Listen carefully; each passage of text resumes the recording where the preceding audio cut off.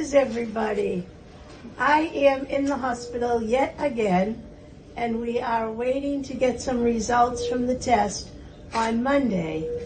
But the cancer is definitely back. It's definitely a little bit worse.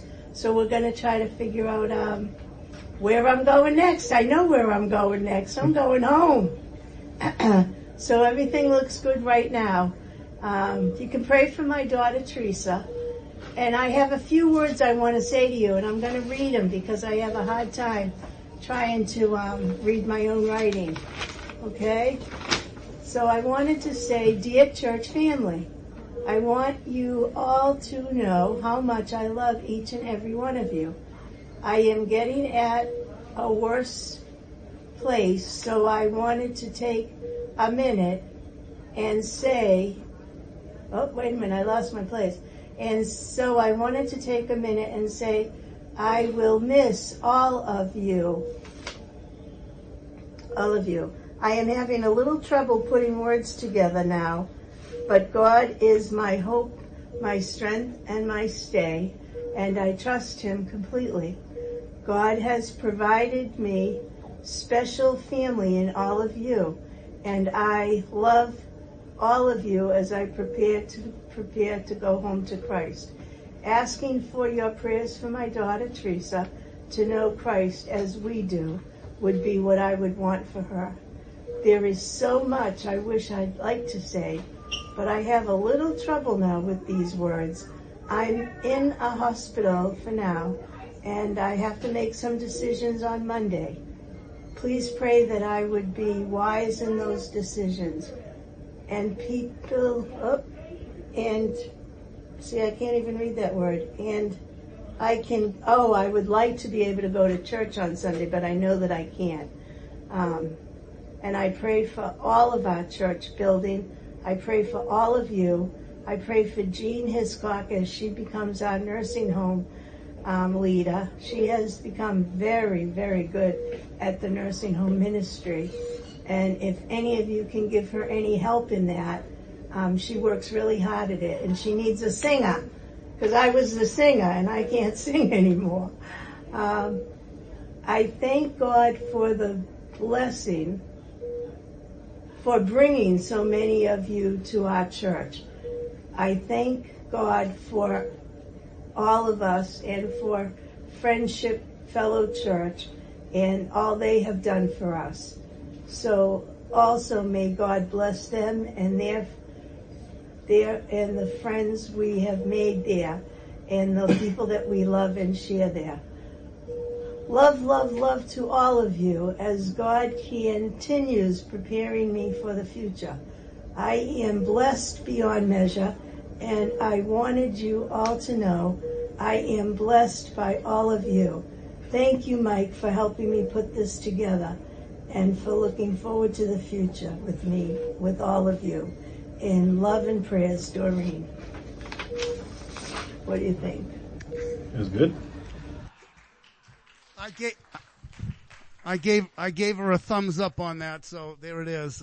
And Doreen, by the way, right now is watching this live stream with Brett's mother right there in that hospital bed that you saw her talking on. That was recorded yesterday afternoon with Mike Payne and myself were visiting her at this time. So Brenda's going to come up and do a little FaceTime with Chrissy Suprenant. Where is Brenda? Oh, come on up here. And so that we can all at least wave to her. We may never see her again on this side of glory. The Lord knows, and more details will come out. All right. Hi, everybody. Christy is with Doreen, and we just wanted to give her a wave because throw her some kisses. Yeah.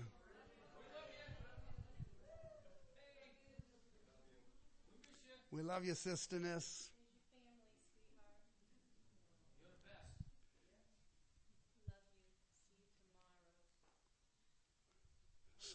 So she's watching us right now and others as well. So praise the Lord for our sister's faith in the Lord and that confidence that she has, that she knows where she's going when she dies, which is wonderful blessing of the gospel. These things are written so that we might know that we have eternal life, and believing on Christ gives us that peace and assurance that if we were to die, it would be absent from the body, present with the Lord. Paul says to be with Christ is far better. So in a way we mourn, but in another way we don't, because we know that he says, the Bible says, it is far better. So we've had an opportunity to rejoice with Mark and Suzanne today, and we also have some sadness about our sister's condition and her days being numbered as they are. But the Lord is overall, and we trust him for what's ahead for our sister Doreen. We love her, and we praise God for what she has meant to this church and to this body and to many of you, and the ministry that she has been a part of for about 20 plus years, 25 years or so, with a nursing home ministry that's probably the most important thing in her heart in life is to live for the Lord, and she was even hopeful that she could go this coming Friday to go to the nursing home and minister to the people there. And hopefully she's going to make another video with Jeannie on what we got. She wants to send the same thing like that to the folks that come to the nursing home, where her and Jean do a wonderful job in spreading the gospel. One thing I forget about the picnic that Sandy, can you say something about the food? What we need food for next Sunday. Yeah. I think I caught most of you coming in, but the sign-up sheets are on the back in the foyer there. If you want to sign up for anything, today will be the last day. Or you can go online. Amen. Okay, and the last thing is, it is Father's Day today, isn't it? Yeah, so that's all from the women to the men. Happy Father's Day to us, praise God. We thank God, more importantly, of our Heavenly Father, do we not? If it were not for him, none of us would be here, so we thank God for him being the Father of all spirits, and the Father of our Lord Jesus Christ, and the Father of those who have trusted him and have been adopted, therefore, into his family. So we're going to hear right now a testimony of somebody who was adopted into the family of God recently. Come on up here, Elorian, and share with us what the Lord has done in your life.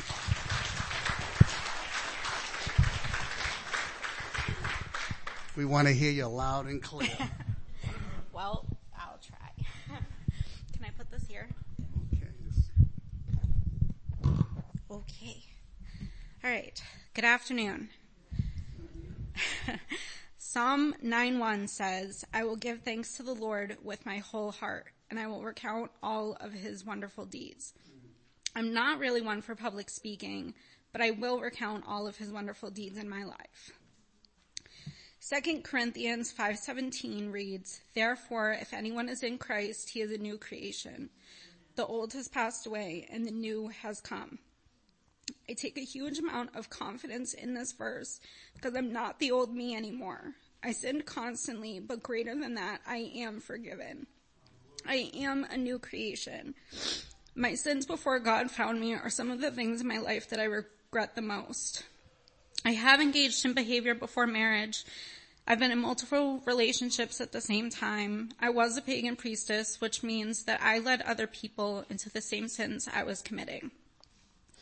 I've done some of the worst things. I've even had a termination. I regret that so much.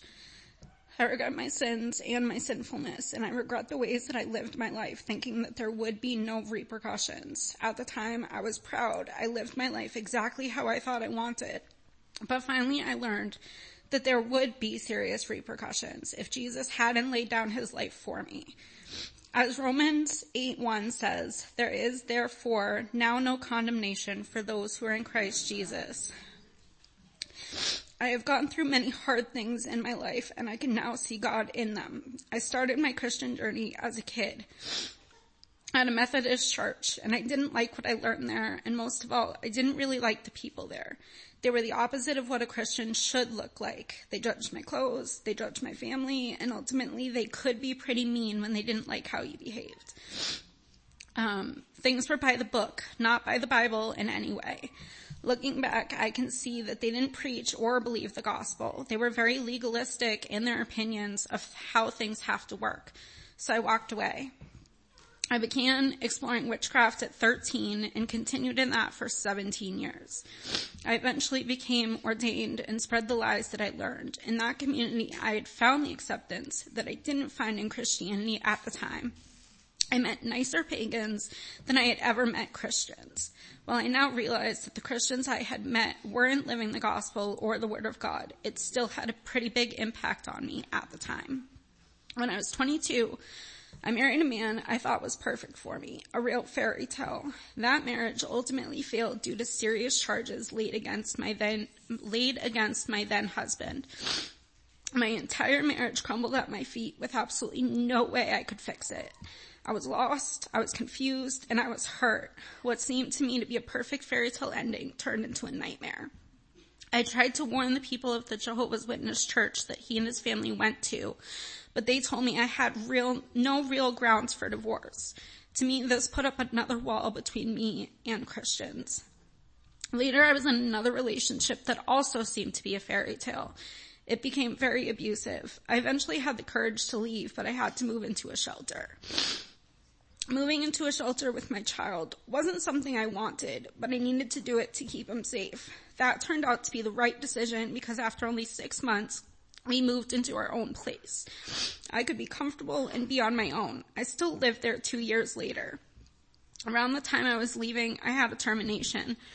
I bought the lies that the pro-choice movement espoused and decided that I did not want to have a baby with the man that I was leaving.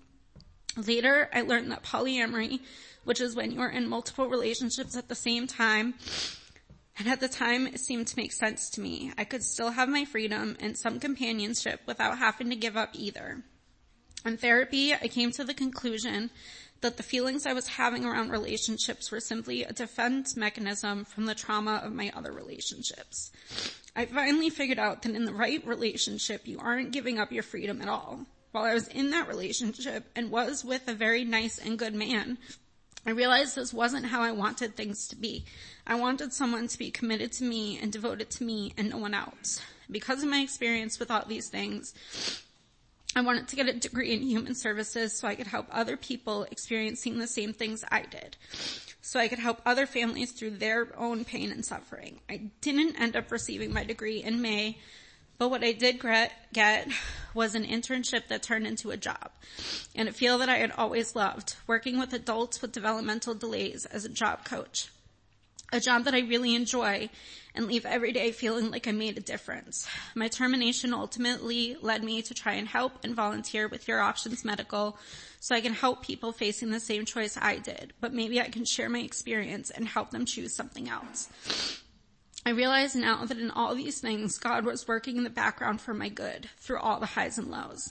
As it says in Jeremiah 29:11, "For I know the plans I have for you, declares the Lord, plans for welfare and not for evil, to give you a future and a hope." In January this year, I began reading a Bible. I hid it from everybody. I read it with skepticism. My brother Justin, I think you've met him. He's a pretty alright guy if you haven't. And I regularly got together and we argued. My argument against God was that the universe seemed so cruel and unjust. I couldn't understand how a God described as just and loving could let bad things happen. I started reading the Bible to be able to arm myself with some of what it said for these conversations. I read it to prove God wrong and to find reasons he didn't exist. I wanted to get God, and God has a sense of humor, and instead of me getting him, God got me. Task failed successfully. I was led to a passage that ultimately cemented my faith, 2 Corinthians 5:17. At that same moment, the moment I read it, it opened my eyes, and I quickly texted my brother Justin. He very quickly called me, and we talked about it. That night, I attended my very first Bible study over the phone. At that same moment,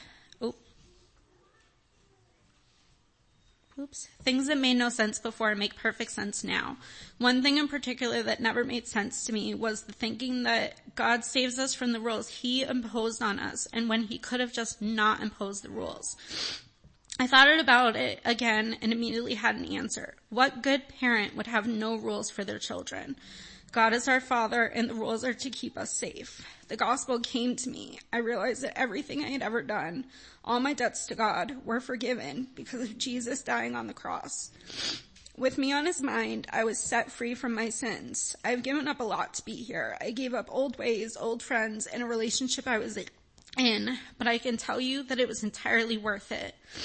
It was worth it because I realized none of it was really meant for me. As Colossians 3:2 says, set your mind on things that are above, not on things that are on earth. I had a greater purpose, and at first the idea of leaving my old life behind caused me pain.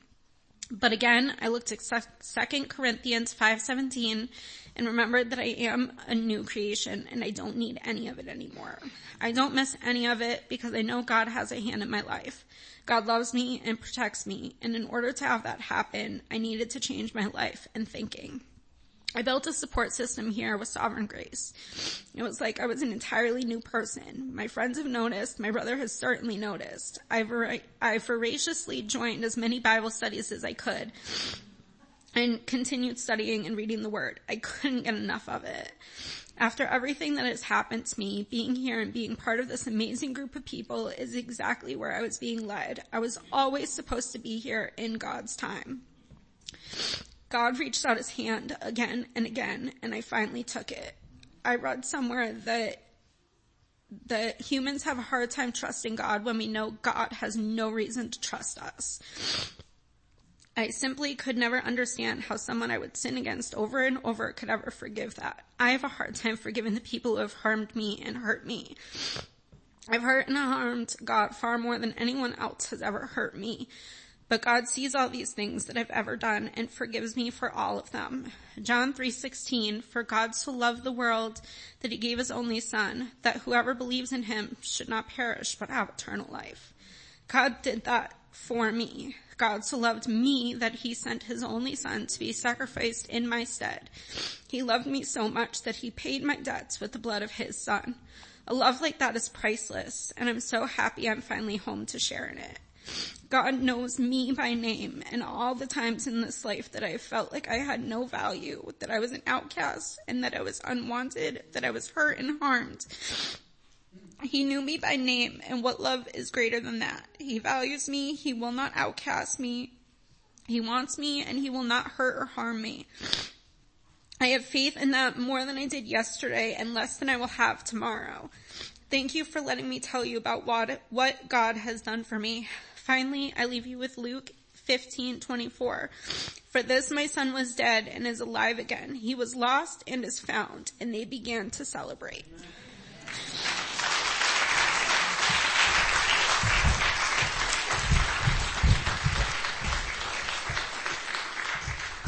You know what I want to say to that? Hallelujah! What a Savior! He breaks the power of reigning sin. He sets the prisoner free. His blood can make the foulest clean. His blood avails for me. What a Savior we have. Jesus' first words when he first spoke his first sermon, he said, the Spirit of the Lord God is upon me, because the Lord has anointed me to preach good tidings unto the meek. He has sent me to bind up the brokenhearted, and to proclaim liberty to the captives and the opening of the prison to them that are bound, and to proclaim the acceptable year of the Lord. And it goes on to say in the book of Isaiah, to give unto them beauty for ashes, in the oil of joy for mourning, in the garment of praise for the spirit of holiness.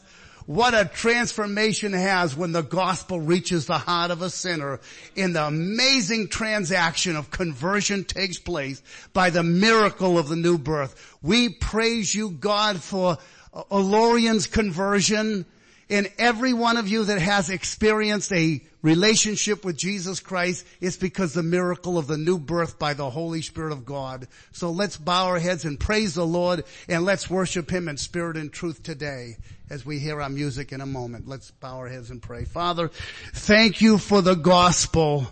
Truly it is the power of God unto salvation to everyone who believes.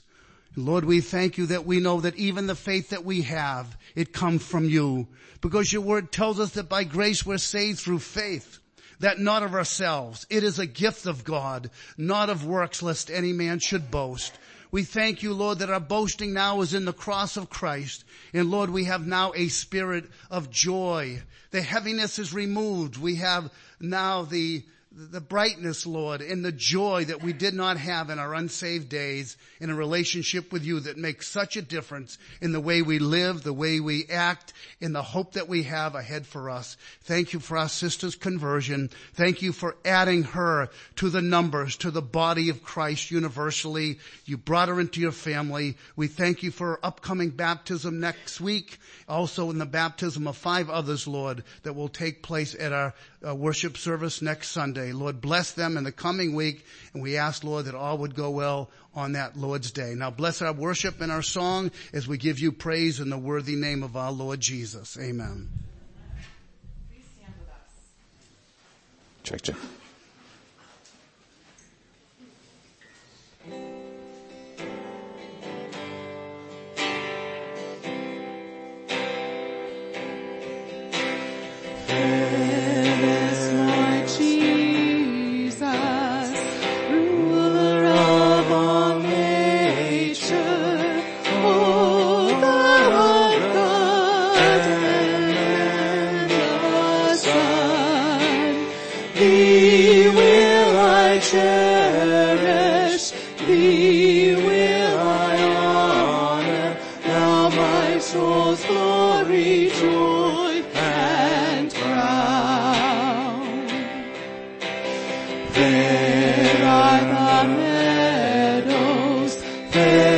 Still the woodlands roam in the blooming garb of spring. Jesus is fairer, Jesus is purer, who makes the woeful heart to sing. There is the sunshine, never still the moonlight, and all the twinkling starry host. Jesus shines brighter, Jesus shines purer than all the angels have can boast. Beautiful Savior, Lord of the nations, Son of God and Son of Man, glory and honor, praise and adoration, now and forevermore be thine. Each of the 4 living creatures had 6 wings and was covered with eyes all around, even under his wings. Day and night they never stopped saying, Holy, holy, holy is the Lord God Almighty, who was and is to come.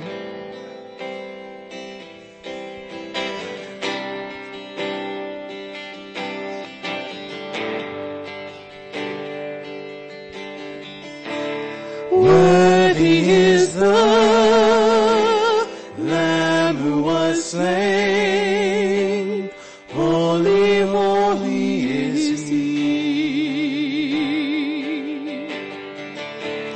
Sing a new song to him who sits on heaven's mercy seat.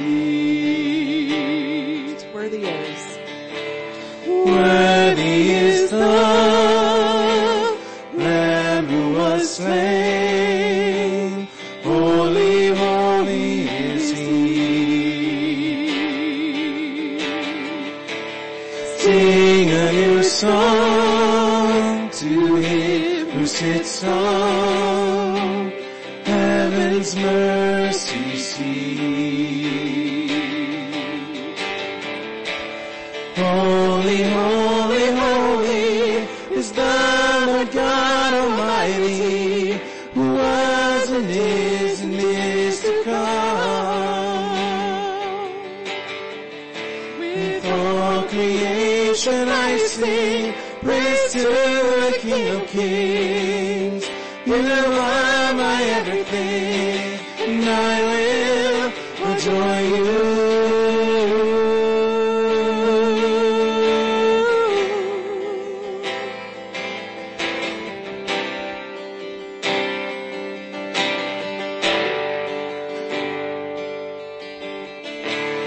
clothed in rainbows of living color, flashes of lightning, rolls of thunder. Blessing and honor, strength and glory and power be to you, the only wise King.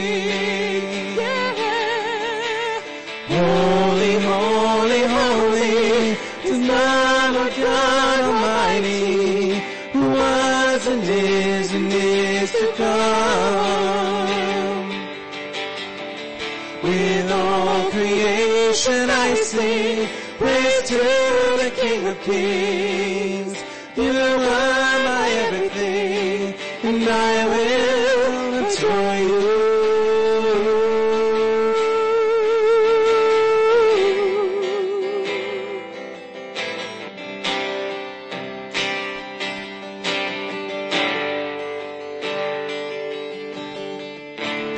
Filled with wonder, awestruck wonder, at the mention of your name. Jesus, your name is power, breath and living water, such a marvelous mystery. Holy, holy, holy is the Lord God Almighty, who was and is to come. With all creation I sing praise to the King of Kings. You are my everything, and I will adore you.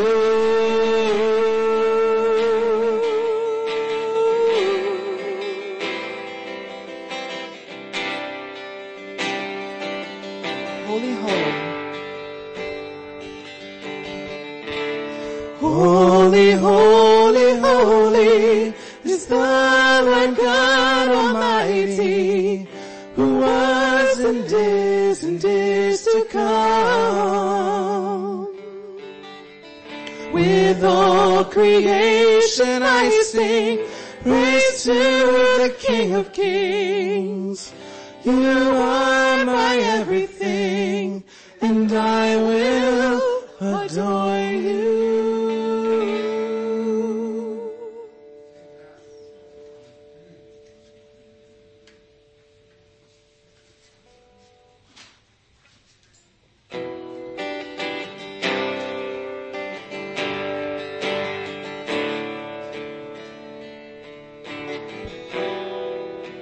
Savior, I come, I cry in my soul.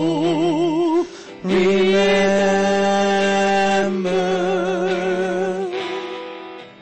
redemption's hill, where your blood was spilled for my ransom,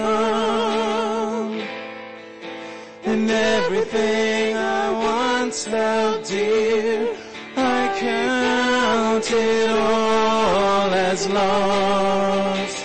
Lead me to the cross where your love poured out. Bring me to my knees, Lord, I lay me down. Rid me of myself, I belong to you. Oh, lead me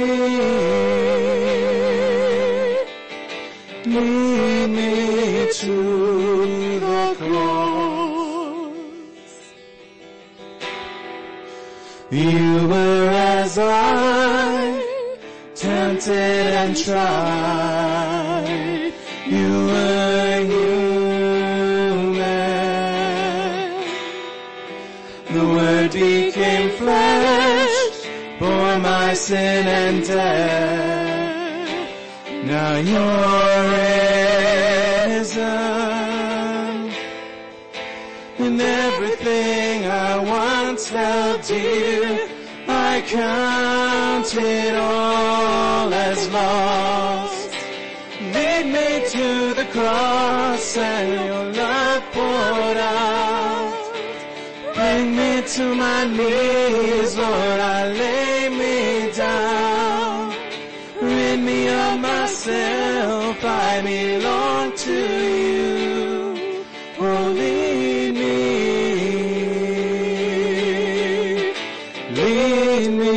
to the cross. To your heart,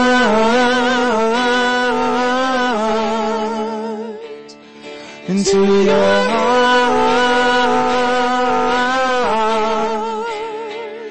into your heart.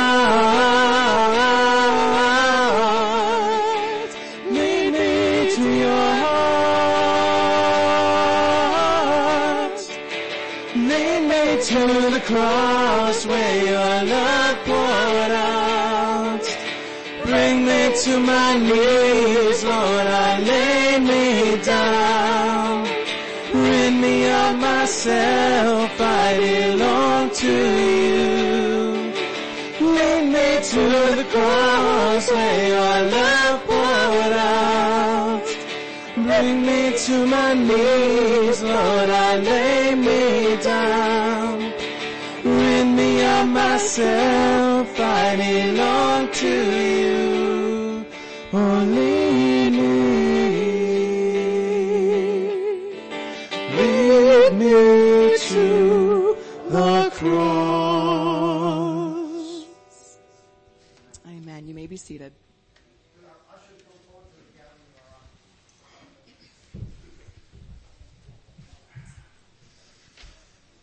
Good friend often reminds me that the cross is the cure.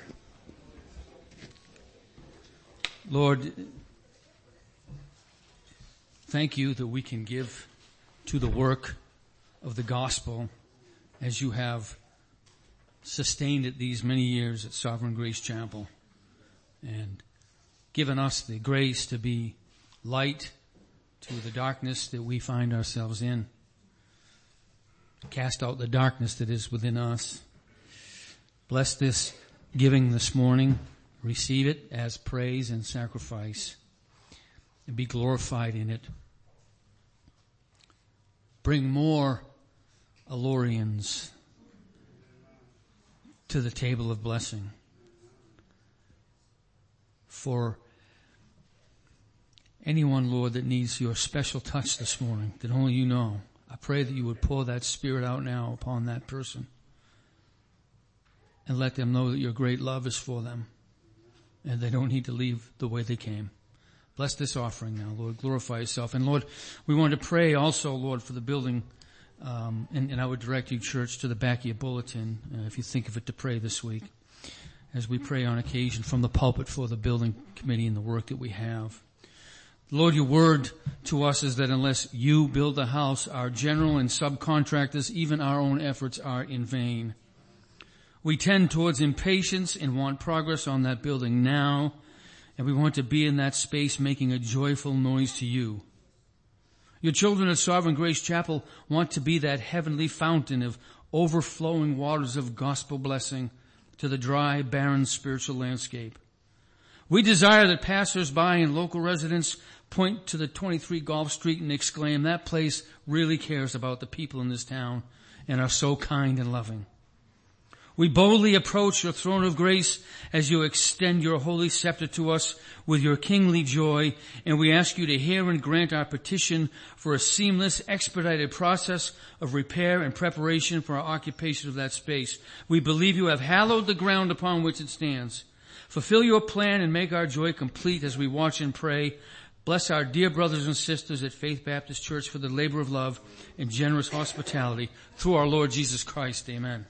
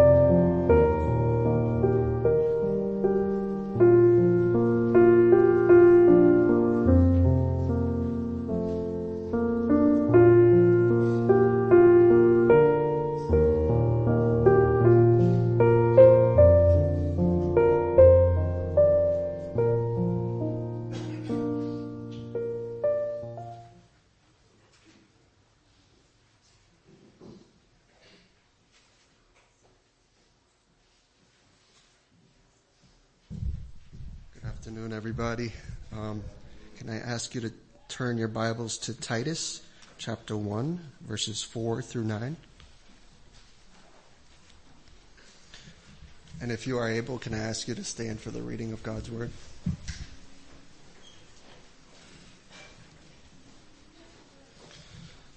All right. To Titus, my true child in a common faith, grace and peace from God the Father and Christ Jesus, our Savior. For this reason I left you in Crete, that you might set in order what remains, and appoint elders in every city as I directed you. Namely, if any man be above reproach, the husband of one wife, having children who believe, not accused of dissipation or rebellion, for the overseer must be above reproach as God's steward, not self-willed, not quick-tempered, not addicted to wine, not pugnacious, not fond of sordid gain, but hospitable, loving what is good, sensible, just, devout, self-controlled, holding fast the faithful word which is in accordance with the teaching, that he may be able both to exhort in sound doctrine and to refute those who contradict. Let's pray. Father God, I thank you for today and the ability to be here with all my brothers and sisters. And again, I thank you for what you've done in Lorian's heart and so many of our hearts here today, Lord. Lord, I thank you for the under-shepherds that you've set before us, Lord. Pastor Gary, Pastor Todd, and Pastor Pat, Lord. I thank you for the wives that you've put in their lives and how much they help them, Lord, and help them to shepherd us as well. Lord, I pray that you increase in them the attributes that we just read about, Lord, by the power of your Holy Spirit. And Lord, I thank you most of all for the over-shepherd whom you sent to die for us, his sheep, Lord. I thank you for the Holy Spirit, the comforter you've sent to live within us. Lord, I pray for Justin. I pray that you anoint him, Lord, and his words. Anoint our ears and our eyes and our hearts, Lord, so that we might hear and see and know you, God. Lord, I pray that we be doers of the word and not just hearers only. And lastly, Lord, I pray that you bless Justin's path as he also seeks to become an elder one day. This I pray in the name of Jesus. Amen.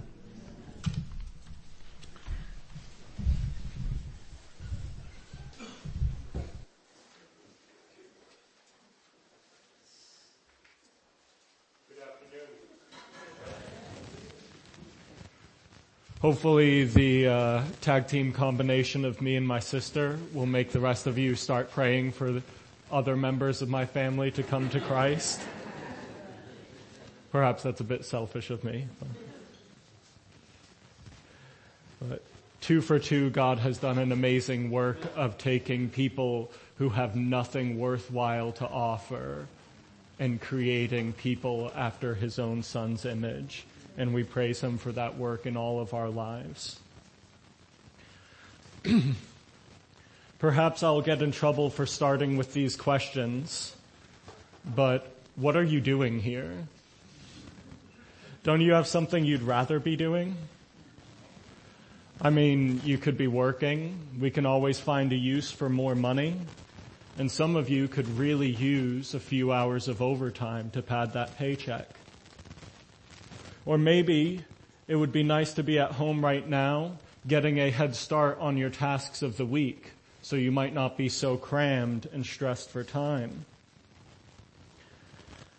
Man, what would just a few hours, extra hours every week, make for a difference in your life?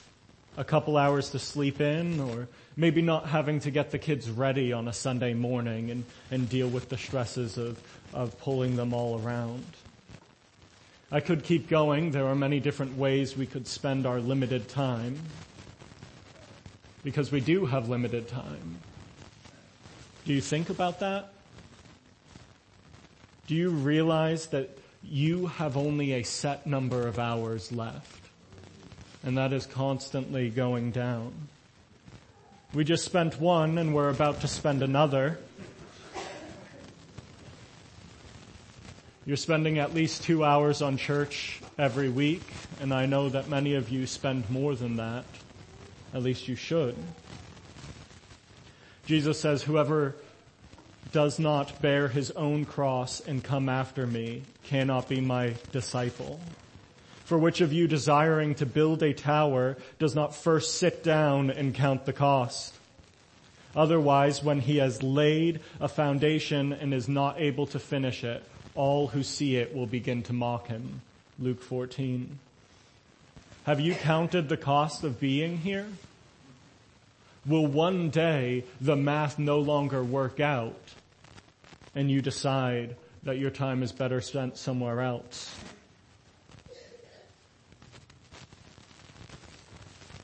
I'm glad that none of you, after these questions, decided to leave.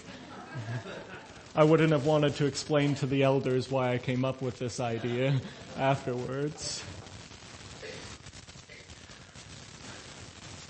But I say this because if you are not here because heaven and Christ are a priority in your life and the fate of your eternal soul matters to you, this sermon will not make any sense. The things that we are going to talk about here only make sense to those who are looking forward and looking beyond the things of this life to the things of the next. Peter says, "Where else shall we go, Lord? For you have the words of eternal life." This sermon is for you if, even in just some faltering, flawed way, like myself, you can say with Paul, as he writes in Philippians 3, "Indeed, I count everything as loss because of the surpassing worth of knowing Christ Jesus my Lord. For his sake I have suffered the loss of all things and count them as rubbish, in order that I may gain Christ and be found in him, not having a righteousness of my own that comes from the law, but that which comes through faith in Christ, the righteousness from God that depends on faith." If that represents the prayer of your heart and the reason why it is worthwhile for you to be here today, please pray with me. Lord, as we prepare to study your word, we ask that by it you would mold our eternal souls, preparing us to one day see you face to face, to enter into your holy kingdom. We ask that you would, through your Spirit, guide us in understanding your word, that it would shepherd us, that it would be a light to our path and a lamp for our feet, so that we, being equipped for every good work, would serve all the more vigorously from a heart of love and gratitude, appreciating your abundant gifts and your guidance. In Jesus' name we pray. Amen. If you haven't already turned there, would you please turn with me to 1 Thessalonians 5. You'll find it in the last quarter of your Bible. It's Galatians, Ephesians, Philippians, Colossians, Thessalonians. If you reach Timothy, you've gone too far, turn back. And please help anyone near you who is having trouble finding it. Verses 12 and 13 of 1 Thessalonians 5. "We ask you, brothers, to respect those who labor among you and are over you in the Lord and admonish you, and to esteem them very highly in love because of their work. Be at peace among yourselves." Amen. This passage is simple and straightforward. We do not need to spend a lot of time belaboring little points of theological details to rightly understand what this is saying. Simply said, we are called to love and value the shepherds that Christ has given to the church because they toil for our souls. Once again, lock that in your head. This is the main idea. We are called to love and value the shepherds that Christ gives us because they toil for our souls. We will be breaking this passage down into 3 main parts. For you, those of you who take notes, be ready. Part 1, the value of our souls. Part 2, their toil on our behalf. And part 3, our gratitude and blessedness. At the end of these verses, it does add, be at peace among yourselves. But as far as I'm aware, that seems to be a separate thought. And so we're going to focus on this main idea today. Part 1, the value of our souls. And no, I'm not talking about how much your shoes cost.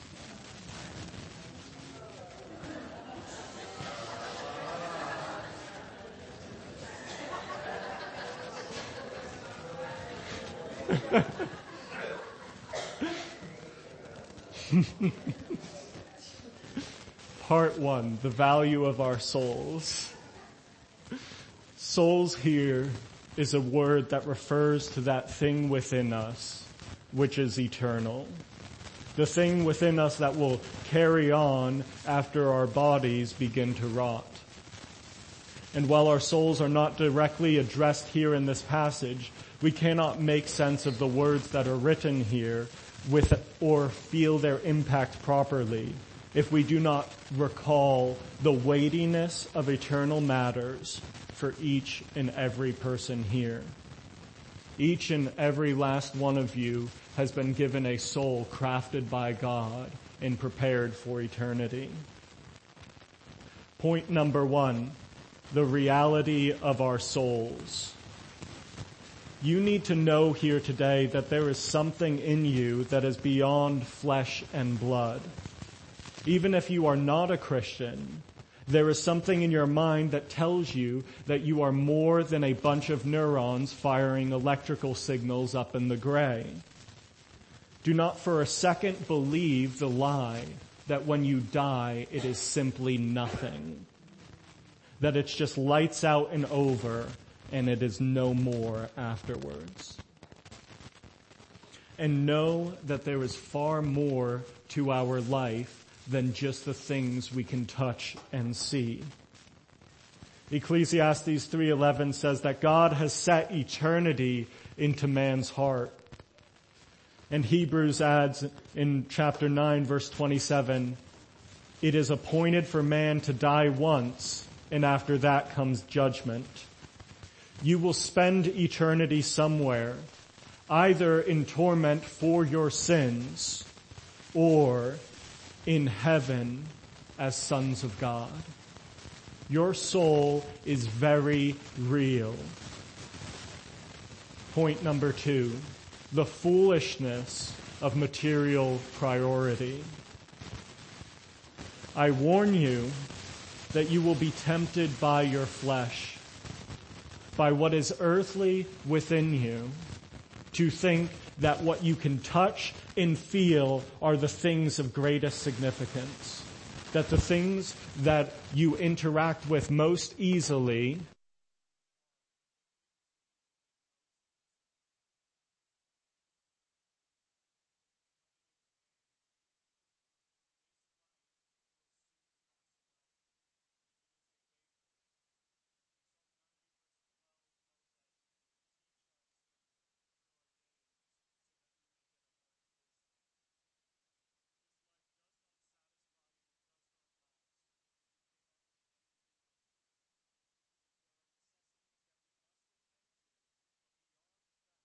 the best that tangible things can do for us is point us to the intangible, to the goodness and greatness of God. And if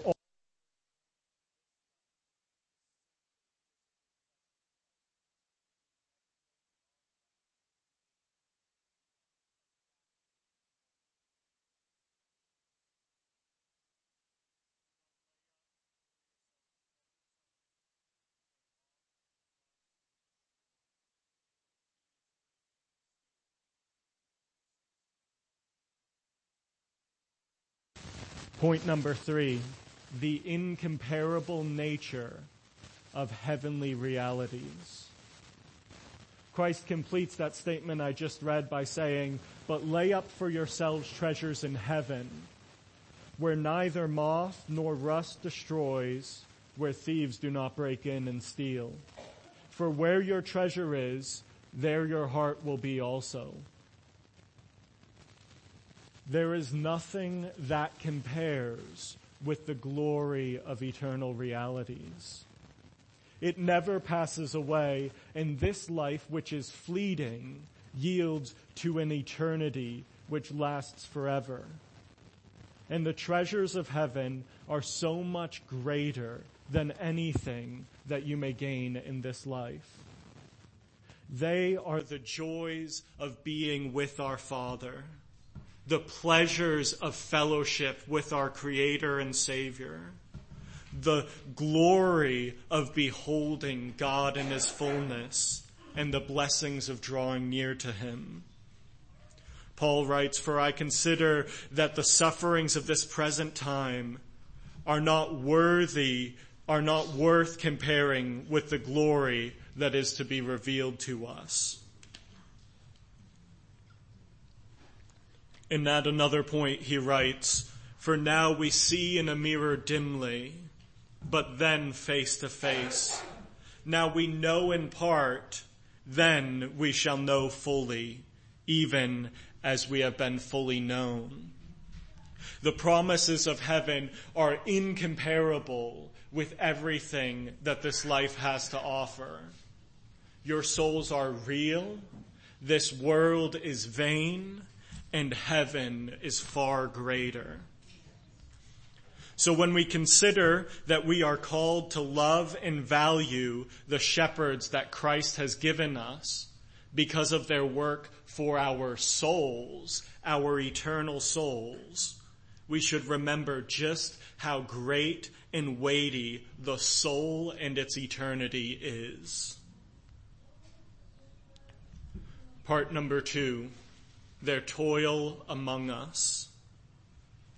Just to be clear, when I say pastor, shepherd, elder, and overseer, I mean the same thing. I'm referring to the same office using various forms of biblical language. This is an office that has been given to the church in the Scripture to watch over us, to guide us as instructors and examples. So now let's reread the passage, and as we do, watch to see the 3 descriptions that are given of the work of a pastor to describe this toil that they do among us. Verse 12, "We ask you, brothers, to respect those who labor among you and are over you in the Lord and admonish you, and to esteem them very highly in love because of their work." He describes them as, and these will be our 3 points for this section of the sermon. Number 1, those who labor among you. Number 2, those who are over you in the Lord. And number 3, those who admonish you. Consider for a minute how he describes them. He does not slap the title of elder on them. He does not simply say, "Respect your elders," but he describes them by the character of their conduct and the type of work that they engage in. Pastor, elder, these are not titles that we can simply slap wherever we want and parade around demanding respect. But rather, we are to know elders by their work. It does not matter what title you have. If you cannot be seen doing the work of an elder, you do not deserve the respect of one. He describes them as those who labor among you and are over you in the Lord and admonish you. Point 1, those who labor among you, or those who toil in our midst. The work of a pastor is hard work. Can I get an amen?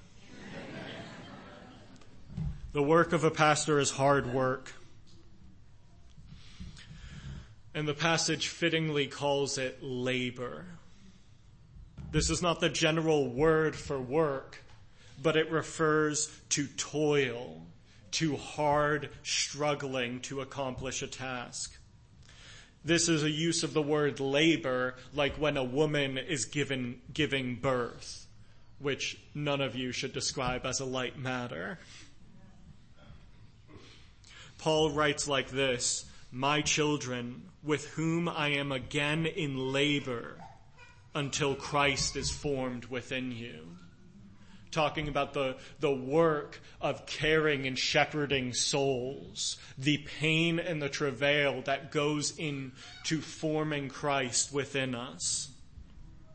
This is not the work of a man who sits at a desk filing papers. And while that is good work, this instead is the toil of a farmer, a man who must, by the strength of his back, break the ground, who then must, with care, plant and tend over time. He has to make himself a husband to his task, and he rises up early and goes to sleep late, and labors in faith for months with no reward and with no ability to guarantee the results of his harvest. Elders often have late nights and heavy hearts for the sake of the flock. Just consider, for example, the work that Gary faithfully does on our behalf week in and week out, preparing the word to nurture us. They do this as shepherds for our souls, trying to draw us nearer to Christ, that we might make it even to the final day to see him. Understand that elders work hard in your midst for the sake of your souls. Point number 2, those who are over you in the Lord. This describes elders and pastors as ones who lead, who manage, who guide. They are to, and by the wisdom that God has given them, bring us to fertile pastures, to keep us from folly, and to drive us together into one body, that we might labor and enjoy fellowship. They wield God-given authority, and it is for our blessing. In our modern times, this discussion of authority warrants some attention, because many of us will find ourselves given in our heart to distrust authority. We may be tempted to believe that all authority is bad and oppressive, as is often preached out in the world today. And many of us have truly seen horrible abuses of authority, which God would heartily decry. And yet we must not buy into the lies that all authority is evil and oppressive. God created it for our good. And when it is done well, it is an amazing blessing. The answer to bad authority is not no authority, but good authority. Consider with fathers, the answer to bad fathers is not no fathers. We've seen how that plays out in our culture. But good fathers who love and care for their family, wielding benevolent authority to bless those who they have the charge over. Listen to what David has to say about the goodness of authority. These are his last words that are recorded in Scripture for us. When one rules justly over men, ruling in the fear of God, he dawns on them like the morning light, like the sun shining forth on a cloudless morning, like rain that makes grass to sprout from the earth. 2 Samuel 23. A good pastor is like nothing else. His shepherding secures good and blessing for his people and defends them from harm. And we, knowing the character of our hearts, and if we are honest with ourselves, knowing our tendency to wander when left to our own devices, should rejoice to know that God has given us elders to guide us. What a great sign of his blessing that he has not left us without the goodness of authority, but has graciously given it to us. But notice too that these are not simply over us, but they are over us in the Lord. That we share a mutual status. These are not haughty rulers casting down judgments from high above, but are fellow heirs of Christ and recipients of his grace. We are in the Lord together as members of the same body. The head is not a different class from the body, separate from it. If you cut the head off, it doesn't really work that well at all. But rather it is a member of the same body, seeking the good of the whole by its direction and guidance. And these shepherds are not self-made shepherds who have instituted their rule over others, but they have been given by Christ. They are not over us in their own power. As Ephesians 4 teaches us, he gave apostles, prophets, evangelists, shepherds, and teachers to equip the saints for the work of the ministry. And listen to all of the goodness that is secured for us by this authority. For the building up of the body of Christ, until we all attain to the unity of the faith and of the knowledge of the Son of God, to mature manhood, to the measure of the stature of the fullness of Christ, so that we may no longer be children, tossed to and fro by the waves and carried about by every wind of doctrine, by human cunning, by craftiness and deceitful schemes. Rather, speaking the truth in love, we are able to grow up in every way into him who is the head, into Christ. Brothers and sisters, let us value this gift of godly oversight and godly authority. Point number 3. Those who admonish you, or those who keep you from error.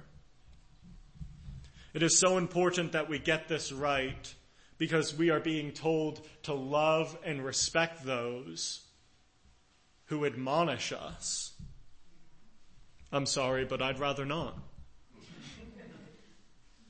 Now, most of us wouldn't say that out loud to a pastor who comes to correct us. But I know my heart, and it is so quick to jump to my own defense, to vindicate myself. Even when a pastor comes with a kind heart for the sake of my soul, I am quick to justify myself instead of respecting and appreciating. We need this admonishment.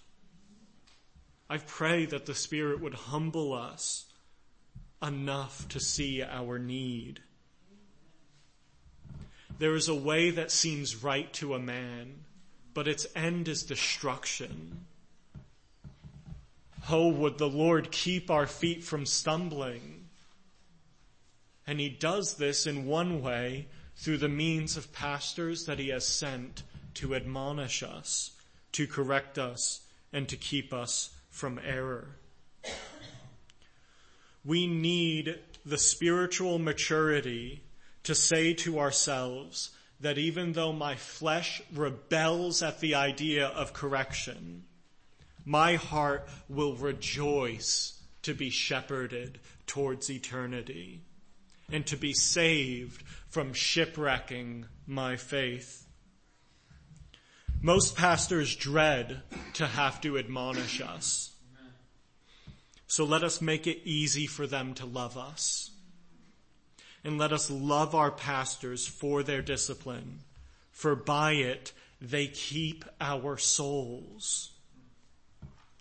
We are called to love and value the shepherds that Christ gives us, because they toil for our souls. And this is their toil for our souls, that they labor in our midst, that they guide us toward good and away from danger, and that they keep us from error, that our souls might be saved. And if you think that language is too strong, consider what Paul says in 1 Timothy 4:16. Keep a close watch on yourself and on the teaching. Persist in this, for by doing so you will save both yourself and your hearers. These are shepherds for our souls, that we might make it to the final day, not stumbling so as to fall away. Part 3, our response. Give them lots of money. I mean, lots of money, like great big heaping mounds of it. This message is sponsored by the Coalition of Elders for Higher Pay. I'm just kidding, of course. We should pay our pastors, but we are going to pull our application out of the text first. Point 1, respect them. Respect them. This is simple. Respect the elders that Christ has given us. So every time you see them, bow down at their feet. Okay, no, kidding again. But respect means that when you see them, you must weigh them as significant. That you have a sense of their weightiness and capability to impact your life, to be of a profit to you and to others. This respect here is the opposite of a dismissiveness. It means that you have a regard for them in their capacities. When an elder weighs in on something, stop and listen. Christ has given him to you for a reason. Assume always that they have wisdom worth hearing. This also means that sometimes when you are wrestling with a big decision, you go to them. They are given charge over your souls to guard you. So don't just shoot them a text telling them that you're moving to another state, so you're changing churches. You know, that the job opportunity is there, so you're leaving. As if they're at the post office and they need to now redirect your mail. What would it look like if we humbly sought their advice, respecting their wisdom? Brothers, I'm considering this new job. The money is good and it would be a help to my family. But there may be some added difficulties for me spiritually. I'm not going to be able to make that Bible study that I normally go to. As the one who has charge over my soul, what do you think? What would you suggest? How should I go about this? Or how about instead of saying that the Lord is leading me to do this or to do that, which ascribes divine authority to our own personal feelings, let's go to a divinely appointed authority and see what they might have to say on a matter. Furthermore, this means do not neglect opportunities to sit under their teaching. A respect for our elders will lead us to have a sense of their value and to prioritize hearing them teach the Word of God for the sake of our souls. And finally, this means respect. Out of respect, you must always think of them charitably. Always assume that there is a good reason or a good intent behind their action. This does not mean we cannot ask questions or seek to understand, for working through doubts strengthens our faith. But we should have a general disposition of charity towards those that God has called us to respect because he has appointed them for our good. Coach your heart to not be cynical or skeptical towards them, but in humility seek to understand their ways, expecting that by doing so, you will grow in your faith.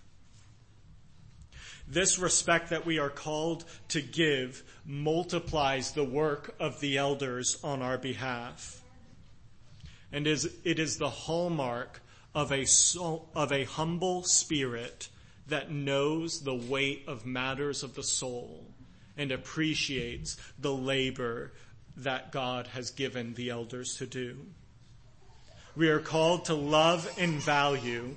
This respect is part of both of those things. The shepherds that Christ gives us, because they toil for our souls. Point 2, esteem them very highly. This is emphatic language. He does not esteem them of some regard, or be cautious not to disregard them, or even esteem them highly.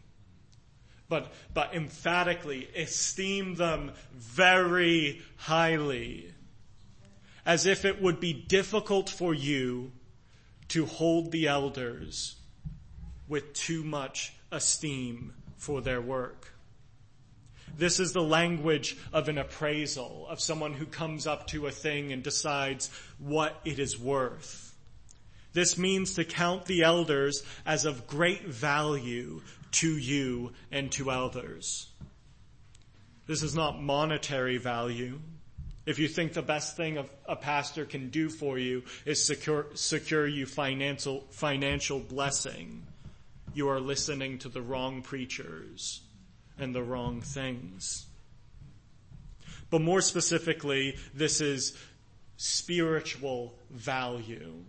We are to esteem elders as of being great spiritual value to us.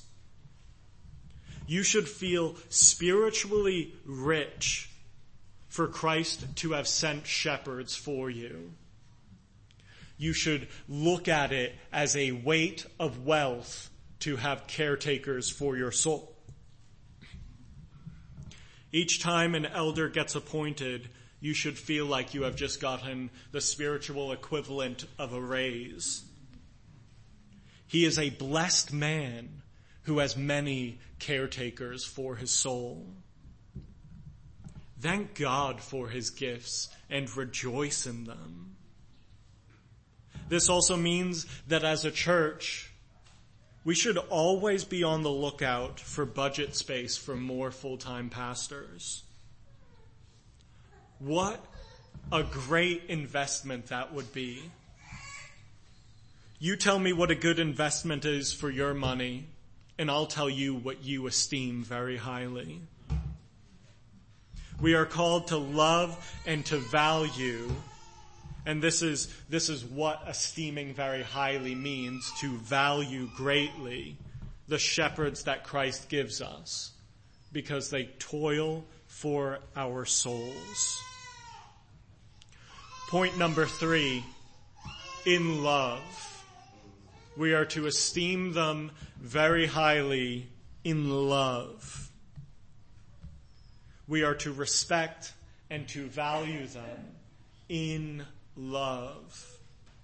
This is no formalistic military respect of rank, nor is it the distant esteem that we might feel for any number of people, great artists or scholars, different people who we might not have a personal affection for, yet if they were to come into our midst, we would feel, I'm talking to someone of importance, of esteem.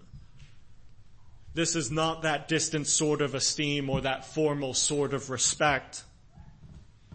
This is the love and value, the respect and esteem that one feels for a good father, or a big brother, or a kind mentor. Let us be glad to see our elders.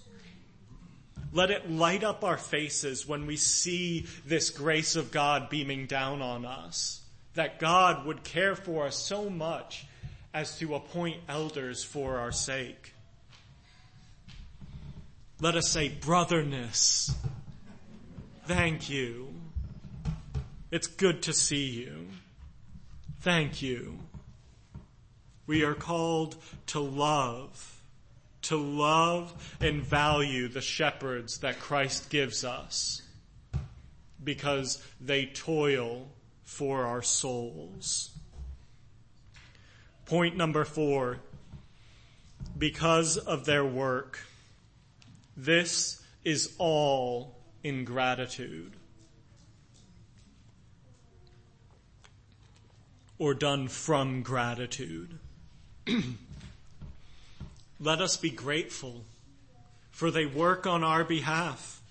They have been appointed to care for our souls. And let us make it easy for them and a joy for them, knowing that they will have to answer to Christ for their charge over us. Hebrews 13:17 says, "Obey your leaders and submit to them, for they are keeping watch over your souls as those who will have to give an account. Let them do this with joy and not with groaning, for that would be of no advantage to you." Consider just how profitable it is to you to make the shepherd's work a joy, that they might run with endurance and joyfully spend themselves on your behalf. They have a solemn charge. As Acts 20:28 says, "Pay careful attention to yourselves and to all the flock in which the overseers has made you, in which the Holy Spirit has made you overseers, to care for the church of God by his own, which he has obtained with his own blood." We are called to love and to value the shepherds that Christ gives us because they toil for our souls. I have 2 closing thoughts, and then we will pray and finish. One thought is on the worst shepherd, and the other thought is on the best shepherd. I want you to consider the worst shepherd, because for some of you, he is your shepherd. You have not trusted in Christ, and Satan is your shepherd. And I also want you to consider this because if you are a believer, this was once your shepherd, and Jesus died to ransom you from him. If you have not trusted in Christ, this being rules your soul. His desire is for your destruction. He seeks only your evil. This is the shepherd of your soul if you have not believed in Christ. He seeks only your evil and your death, so that by any means he might destroy the image of God to attempt to discredit him. He is contemptible and vile. Do not trust him. It should be said of him that if Satan is your shepherd, you shall always want. He will make you drown in polluted bogs. He will drown you in storms of pain, and his evil will destroy your soul. If Satan is your shepherd, surely evil and torment will follow you all of your days, and you will dwell in damnation forever. This is the worst shepherd.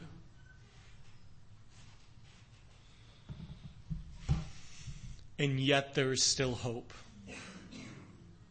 because the greatest shepherd is here. He says, "I am the good shepherd." The good shepherd lays down his life for the sheep. He who is a hired hand and not a shepherd, who does not own the sheep, sees the wolf coming and leaves the sheep and flees. and the wolf snatches them and scatters them. He flees because he is a hired hand and cares nothing for the sheep. I am the good shepherd. I know my own, and my own know me. Just as the Father knows me, and I know the Father, and I lay down my life for the sheep. I have other sheep that are not of this fold. I must bring them also, and they will listen to my voice. So there will be one flock and one shepherd. He is calling to you. Hear his voice. Come while you may. Believers, we rejoice being saved from so vile a shepherd by the price of our Lord's very own life. To go from the clutches of the devil to the joyful arms of our Savior, pierced for our very own sins. Let us rejoice for so great a shepherd. Let us love and value, respect and esteem very highly the truest shepherd of our soul, who in love, because of his great love, has done such a great work, has toiled even unto death for our souls. Let us love and esteem him to the highest, to value him beyond everything else in this life. And then, obeying him, let us love and value the under-shepherds that he has given because of the toil for our souls that they do. Matthew 9:36, when he saw the crowds, he had compassion on them because they were harassed and helpless, like sheep without a shepherd. Let us close in prayer as we also take this opportunity to pray for the Pastoral Search Committee and for a shepherd like our greatest shepherd. Lord, we thank you for your grace, which is manifold to us. We thank you for your salvation, and we ask that those who are not currently in your flock would be called into it, that they would hear your voice, that you would send your Spirit, that they might repent even this minute, crying out, "O good shepherd, I want you to save me." And Lord, we pray for our church as we seek a new shepherd to head up the preaching of the word for the sake of our flock, that you would be pleased to give us a brother who would labor in our midst, who would be over us, not in a domineering way, but as a servant in the Lord, and who would carefully keep us from error, admonishing us as a father. And would you, Lord, shape us as a congregation to be ready to respect and esteem so great a gift. Might you send a brother who would labor deeply for our souls. In the name of the greatest shepherd we pray. Amen. Amen. Please stand with us for the last song.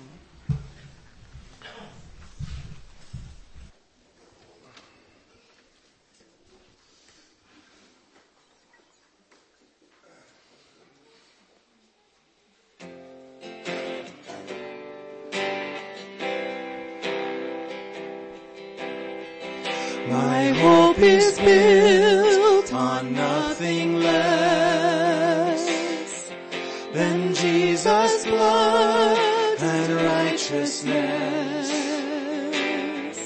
I dare not trust the sweetest frame, but only trust in Jesus' name.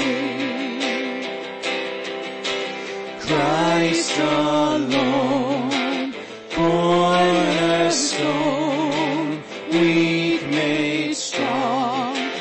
Savior's love through the storm. He is Lord, Lord of all. When darkness seems to hide his face, I rest on his unchanging grace. In every high and stormy gale, my anchor holds within the veil. My anchor holds within the veil. Christ alone, cornerstone, the weak made strong in the Savior's love through the storm. He is Lord, Lord of all.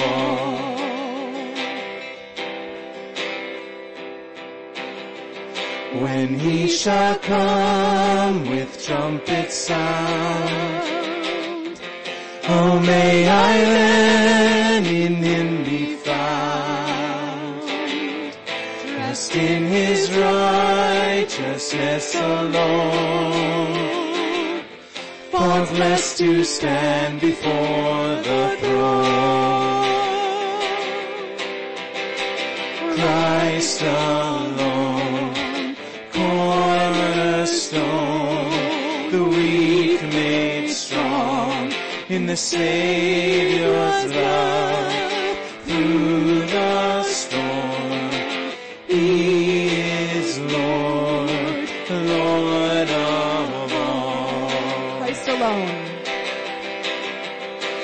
Christ alone, cornerstone, the weak made strong in the Savior's love through the storm. He is Lord, the Lord of all. Could I have Pat come on up and talk in closing? And I want to ask Barry if you would come up, and Randy. Those two brothers have been pastors in their past at various churches. They understand a lot about pastoring as well. But you two guys, did you not, like me, find that very humbling and convicting and challenging? We praise God, Justin, for the good word. It's humbling to our hearts. It makes us feel highly, highly responsible and even more desirous to want to fulfill what the Scripture says is now what it should be. So, Barry, I'm going to ask you if you would pray for us as an experienced man in pastoring. Pray for us that the Lord would use us in a special way with this body of people and that we can go on in harmony and love with one another. Father, we just thank you that you sent to us the great shepherd of our souls, as Peter talked about in 1 Peter. And Lord, we just thank you that you've called your men to be these under shepherds, Lord, and to be pastors, elders, Lord, to be those who were to live as an example to the flock, that they were not to be greedy, that they were to be examples. And Lord, we just thank you for, though there's many imperfections, Lord, in leadership at times and in your people, Lord, as you know, that you bless us with your grace and you continue to uphold them and continue, Lord, to give them wisdom, Lord. Help us to be conformed to the image of your Son. Help the under-shepherds, Lord, the pastors here today, to help your people walk with you, to learn to know you, as Paul said, to get to know the Lord Jesus Christ and to be conformed to his image more and more each day. And Lord, just thank you for the word today that was very compelling and scriptural, of course, and that your word is alive and living, cuts to the soul, to the marrow of our hearts and spirit. And Lord, just help us to take it with us this day. And again, bless your shepherds, Lord, that you placed here. And we also, Lord, just pray for our brother at Faith Baptist before us as he serves and his elders as well. And God, just again, we thank you for all that you've done for your church, that you sent your Son as the head and we as the body, We thank you for it all in Christ's name. Amen. Happy Father's Day. Have a blessed day, everybody. God bless you.